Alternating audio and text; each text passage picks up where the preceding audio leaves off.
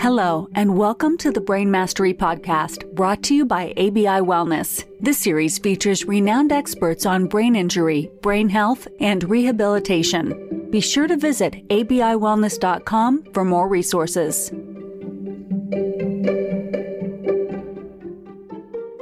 Welcome back to the Brain Mastery Podcast.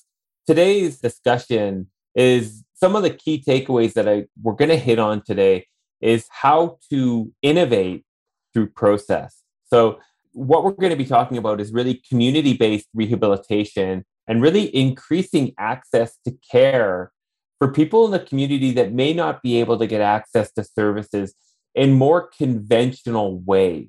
So it's really about creating solutions. It's about finding opportunities where in current state, they may not yet exist until one comes up with a solution that might help people get further access to the kind of supports that they might need. So if you're sitting at home today thinking about there's this problem that we haven't yet solved around serving people or finding a solution, you're going to want to listen up to our guest today as he talks about some of his journey into serving a subset of the population in a way that really helps them where they're currently at.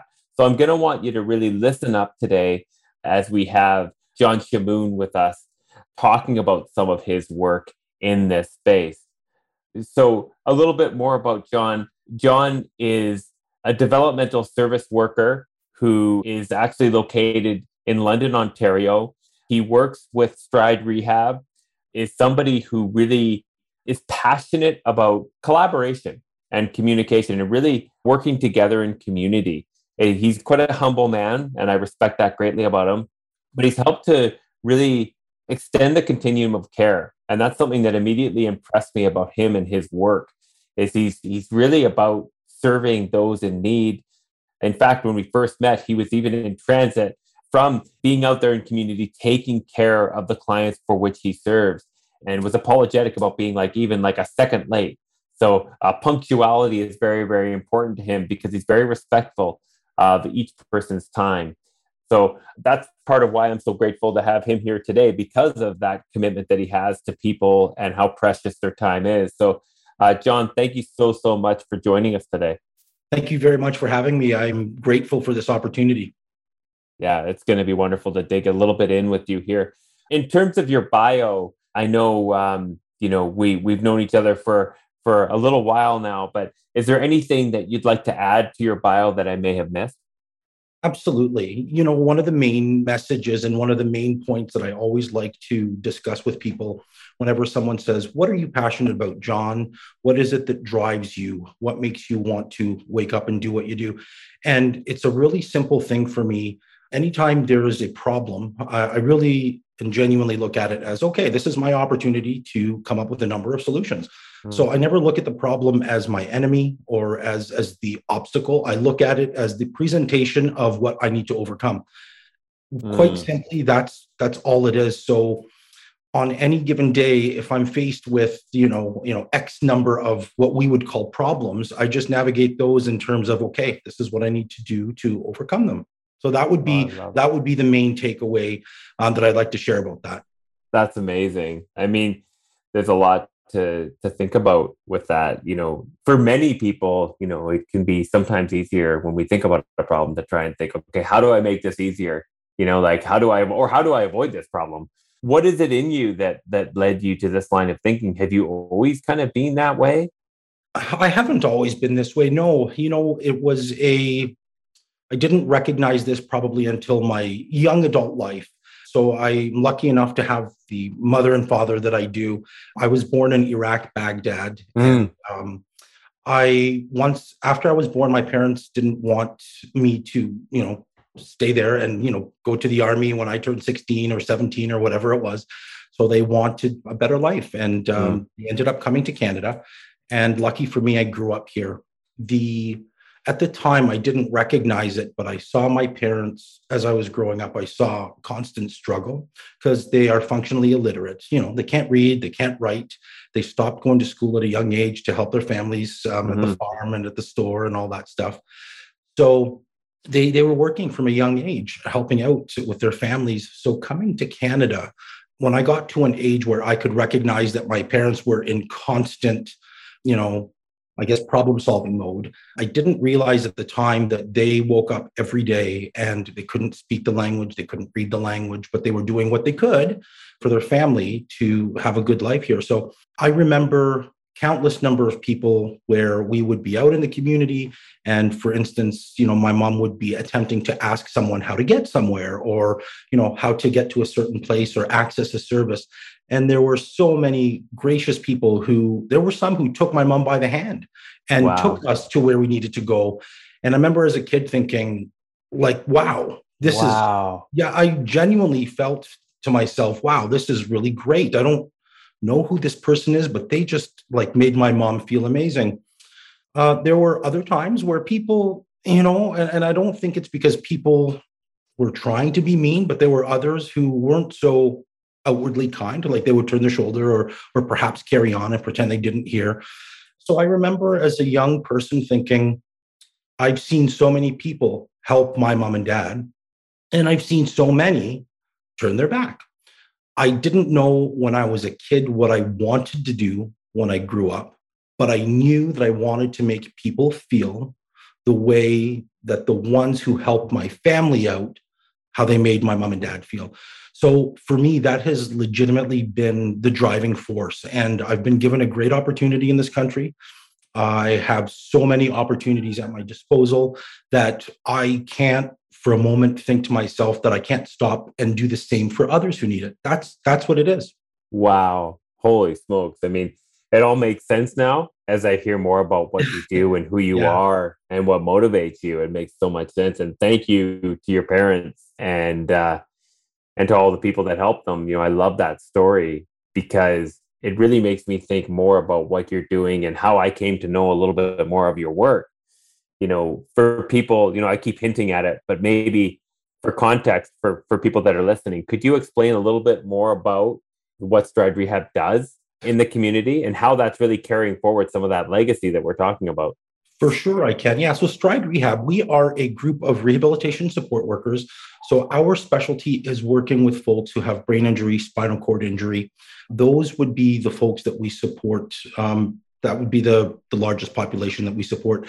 Now, there's a certain subset. There are individuals that we support who have developmental disabilities. And of course, within that population, there are also folks who have, addiction issues, mental health issues that go along with all of that. So that is the population that we serve. And ultimately, what happens is that we are working within a multidisciplinary rehabilitation team. So a large target are motor vehicle accident claims that we work on. So unfortunately, someone gets into an accident. They may have some orthopedic injuries, concussion, brain injury. And if that person has some accident benefits, what would happen is a medical rehab team would be sort of put into place to assist this person in beginning their road to recovery. And that's where a rehab support worker comes in. So we work alongside occupational therapists, social workers, psychotherapists. There'd be a physiotherapist on the file. Not sure if I mentioned occupational therapists, but there are a number of us, and we would typically take our direction. The rehab support workers take their direction from the OT physio that are on the team and anyone else that's on the team. So it's our job to take all the goals that are being recommended. And when we go in to see a client, so we might see a client once or twice a week for 2 hours. And if we've got 5 goals in total from the regulated team members, we might work on 2 goals on day 1 and the other 3 on the other day. But one of the biggest things that we do, Mark, is when we go in to see a client, we can't go in with this attitude of, okay, I got to work on these goals today. We got to go in and see how the client's doing. They may not have slept the night before.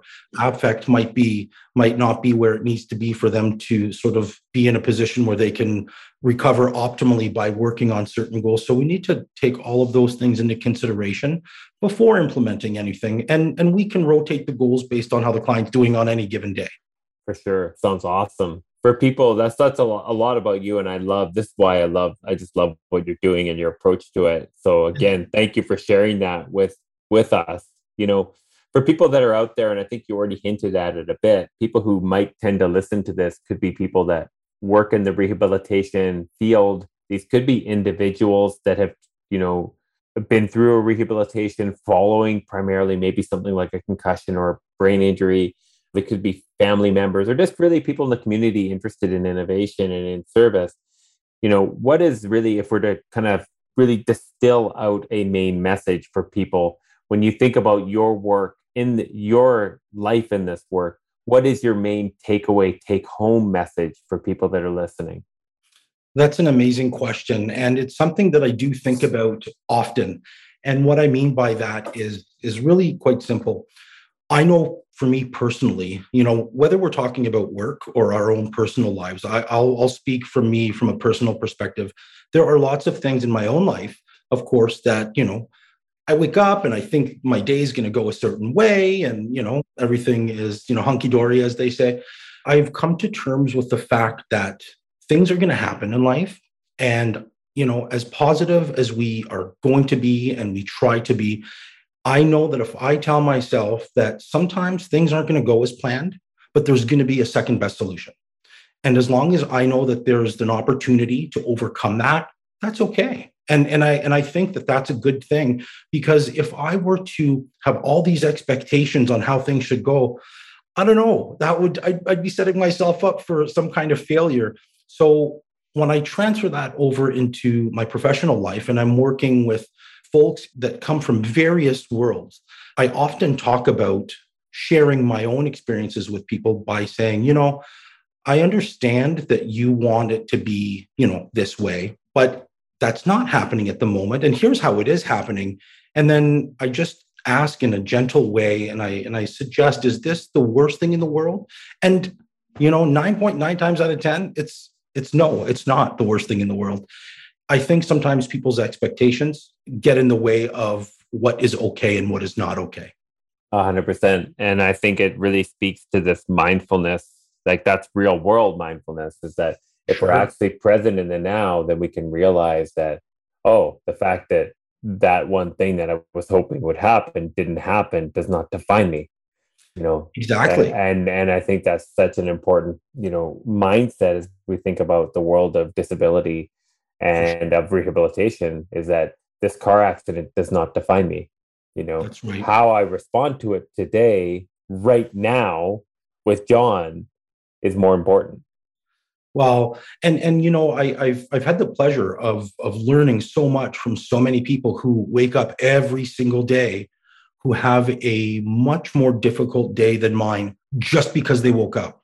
It allows me to keep myself in check, to understand, it's not a bad day that my car didn't start, or that I'm running late for something, or that, I'm feeling like I've got a lot of work on the go. Those are not end of world things. They're inconvenient and they're not fun, but they're things that with a good night's rest and getting an early start the next day, you're fine, to carry on. I love that. I mean, I'm learning more about your time, commitment, respecting other people's time. And I really like that. That's something I could learn from, the running joke around my office. I'm constantly 2 to 3 minutes late. I have my own time zone. So I'm working towards changing that, and I really love that main message. It's that context. We never know what someone else might be going through, but as long as we're relatively clear on what we're trying to do with our day and the time in our day and focused in those efforts, maybe through our efforts, we could help someone to get more out of their day if what we bring to the table could actually be in service of that individual that had the harder time even waking up. I like the way you phrased that. I think that's a really, really good I appreciate perspective. Now, that's kind of the main message. When you think about things that you would like to see change in kind of the community-based rehabilitation world, if there was really one main thing that you could change or improve, or that frustrates you, what might that be? Yeah, that's another really great question. I think, like, just from my own personal observation and working with so many different individuals, young and old and everything in between, the one thing that stands out is, because we live in a culture where, if we don't feel well, we go see the doctor, and we're lucky enough that we live in a great enough country that we can do that. And our doctor says, yeah, listen, whatever it might be, you've got an infection, take this antibiotic. You take an antibiotic and, 14 days later, within 3 or 4 days, you're feeling great. And the infection's gone within a week or two. When we talk about brain injury, when we talk about chronic pain, when we talk about disability, when we talk about something that doesn't just go away because of a prescription, I often find that some folks I support really struggle with the idea that things can't just be fixed. Like you can't take a medication where you are going to be fine eventually. So I think probably one of the greatest takeaways, or one of the greatest things that I always like to share, is it's never about trying to find, though it would be lovely to find a permanent cure or something that could make a brain injury go away. I think sharing with people that there are lots of other alternative options. And when I say alternative options, I don't mean non-medicinal, like there's a place for pharmacology, there's a place for your family doctor, there's a place for specialists, but there's also so many other things. So we have to look at our injury and treat it from an entire perspective. So holistically speaking. Mm-hmm. And so I would think that just a greater awareness for people to understand and believe that it's not just a one path where you go see a doctor and then eventually, you're going to be cured because of taking a medication, if you will. Love it. Yeah, love it. And I think that so many people would agree with you. It's something that we need to see improve and change. And, and don't get me wrong. Of course, the medication plays an integral and important role, but it shouldn't just be the only. It shouldn't be the only thing that we sort of rely on. There should be other options that we engage ourselves in to try and live a more meaningful life. Because when you are in a place where you've got a brain injury or concussion and the effects are long lasting, we're talking more about a quality of life. How does a person wake up and engage meaningfully within their community on a day-to-day basis, whether they're continuing to work or if these people are off work, how do they still maintain that quality of life and a level of belonging? Because oftentimes there's I see a lot of isolation with some of the folks that I work with, and they begin to feel a little bit less than, and it's really not. They're not less than.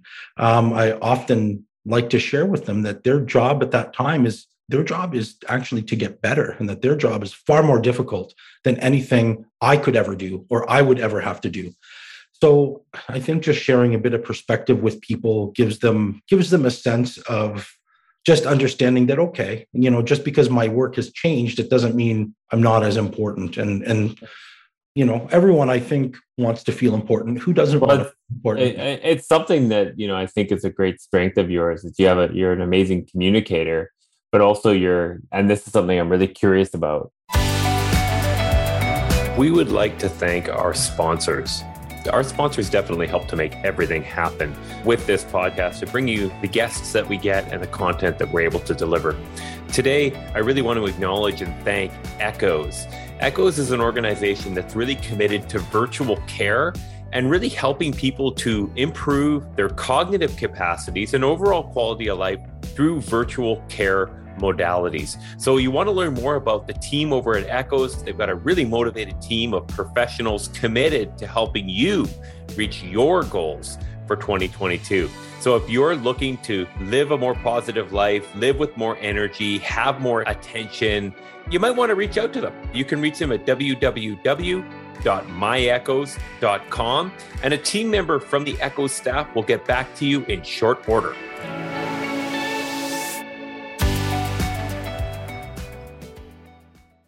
So have you always been able to get to the giving up vulnerability? Like you're somebody who I think is this very good communicator. You can be very vulnerable, which I think can really help to increase connection. And it's something that I know for myself. When I first started working with people as an educator, I felt like vulnerability was the enemy.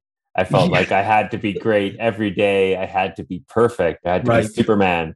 And then I found that, by taking maybe a little bit of a lesson from your book, saying, actually, today, Mark's youngest son, who's, 2 months old, was screaming all night, and I'm exhausted today, and I'm going to need your help.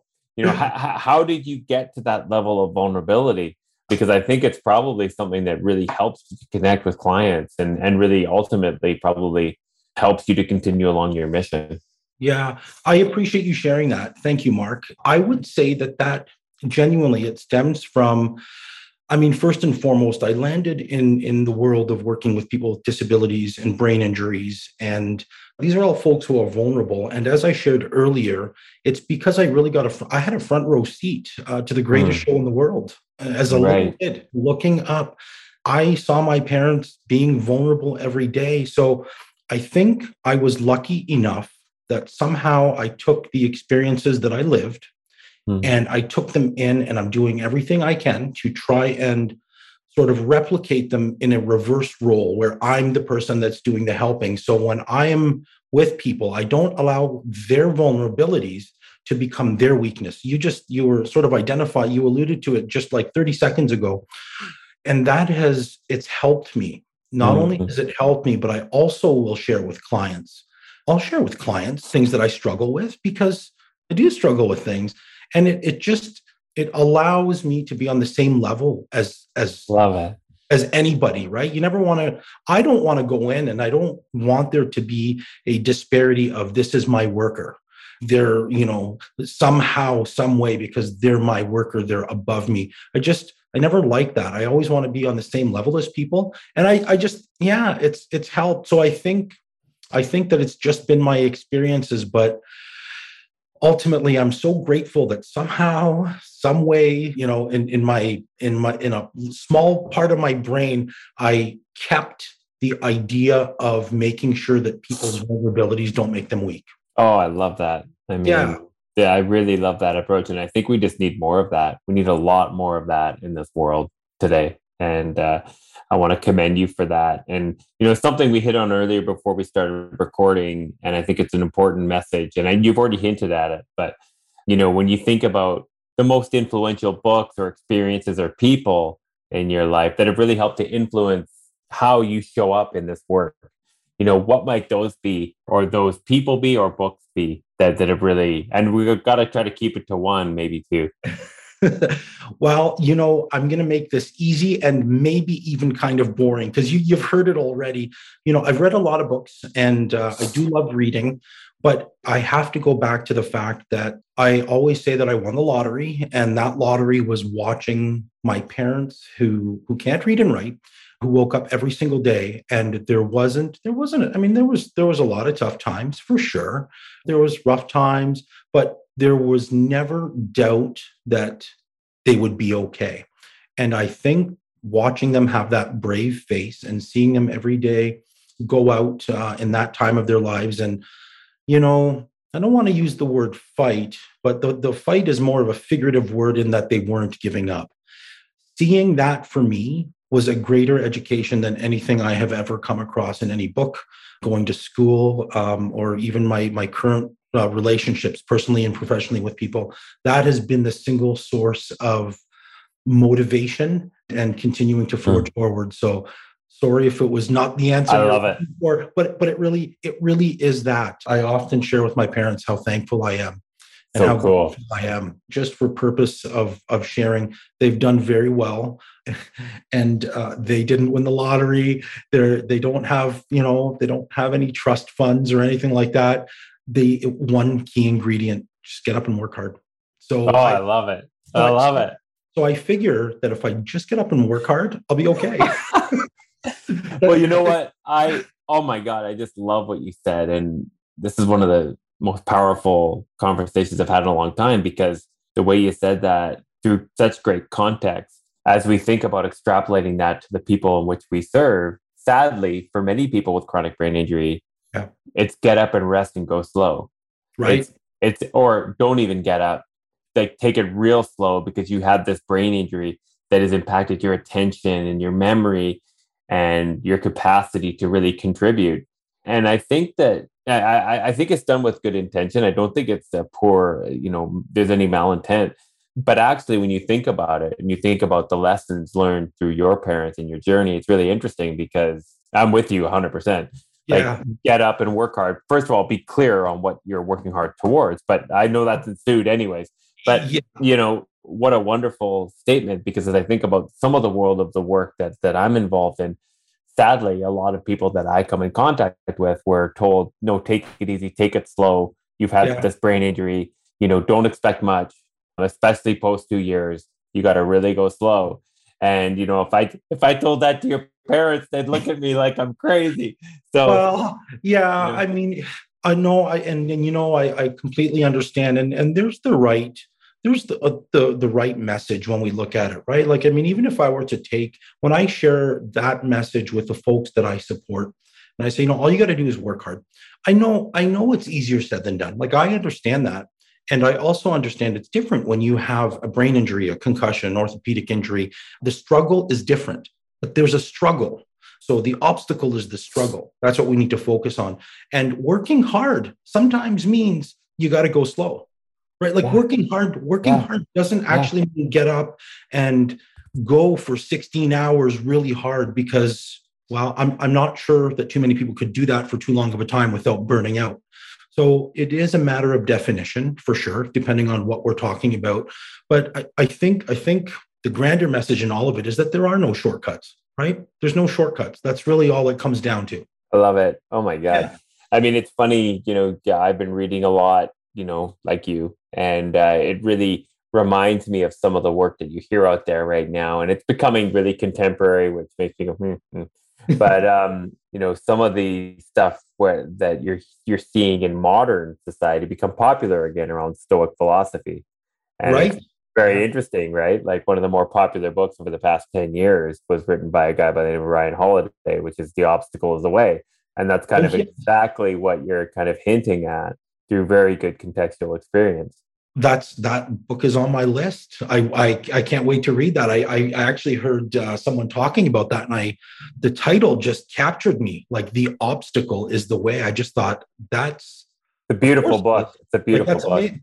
Oh, that's one of my favorites, and he's a good author too. He's very I can't wait to read it. Interesting. So when you think about this work, and thank you again for your vulnerability and sharing that story, I absolutely love that.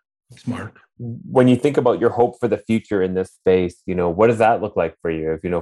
If we gave kind of the crystal ball for the future to you, and you're thinking about the world of the people that you serve and really disenfranchised people in need of community support everywhere, what does that hope look like, and what does that crystal ball hold in it for the future? It would hold more of the approach that I take right now, just a greater awareness for people. And then listen, this also means for myself included, right? Like we're all in the same boat, navigating the same waters. We all have different struggles.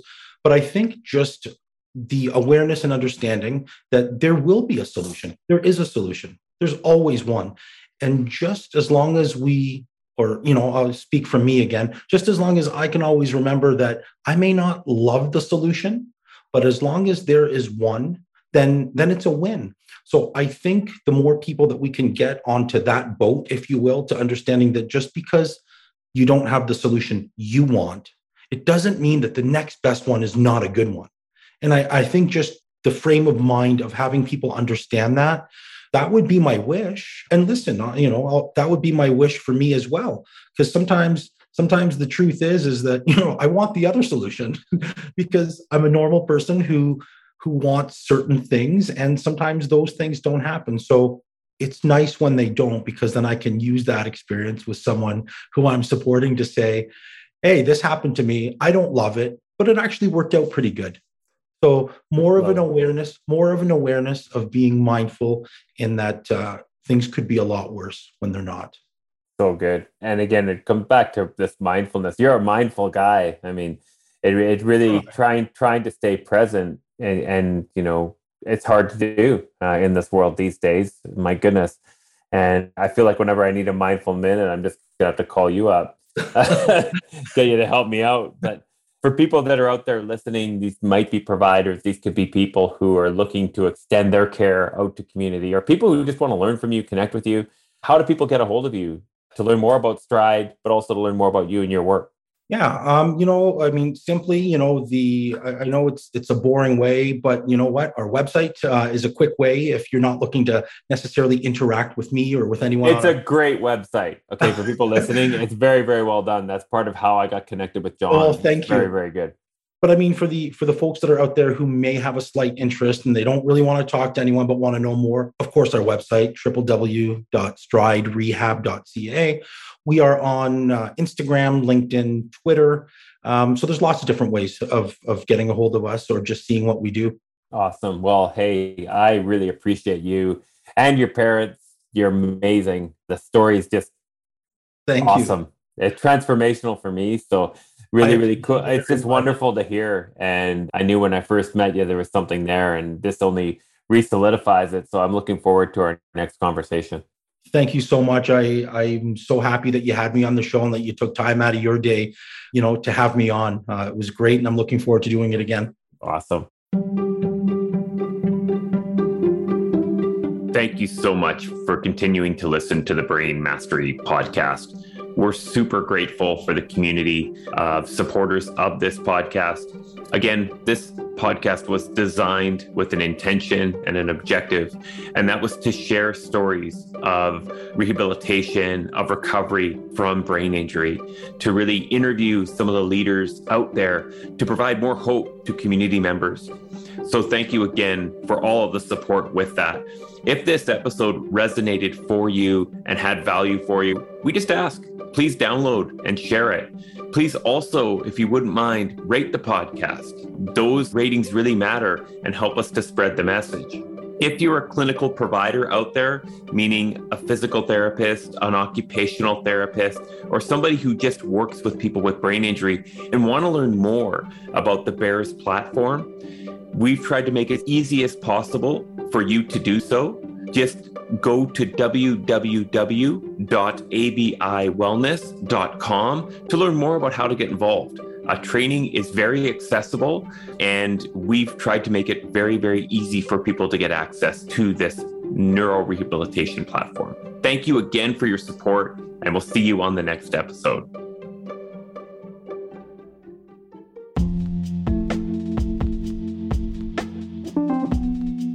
The statements made regarding the BEARS platform and ABI Wellness have not been evaluated by the Food and Drug Administration. The efficacy of the BEARS platform has not been confirmed by FDA-approved research. The BEARS platform is not intended to diagnose, treat, cure, or prevent any disease. All information presented here is not meant as a substitute for or alternative to information from healthcare practitioners. Please consult your healthcare professional about potential interactions or other possible complications before using any product. The Federal Food, Drug, and Cosmetic Act requires this notice.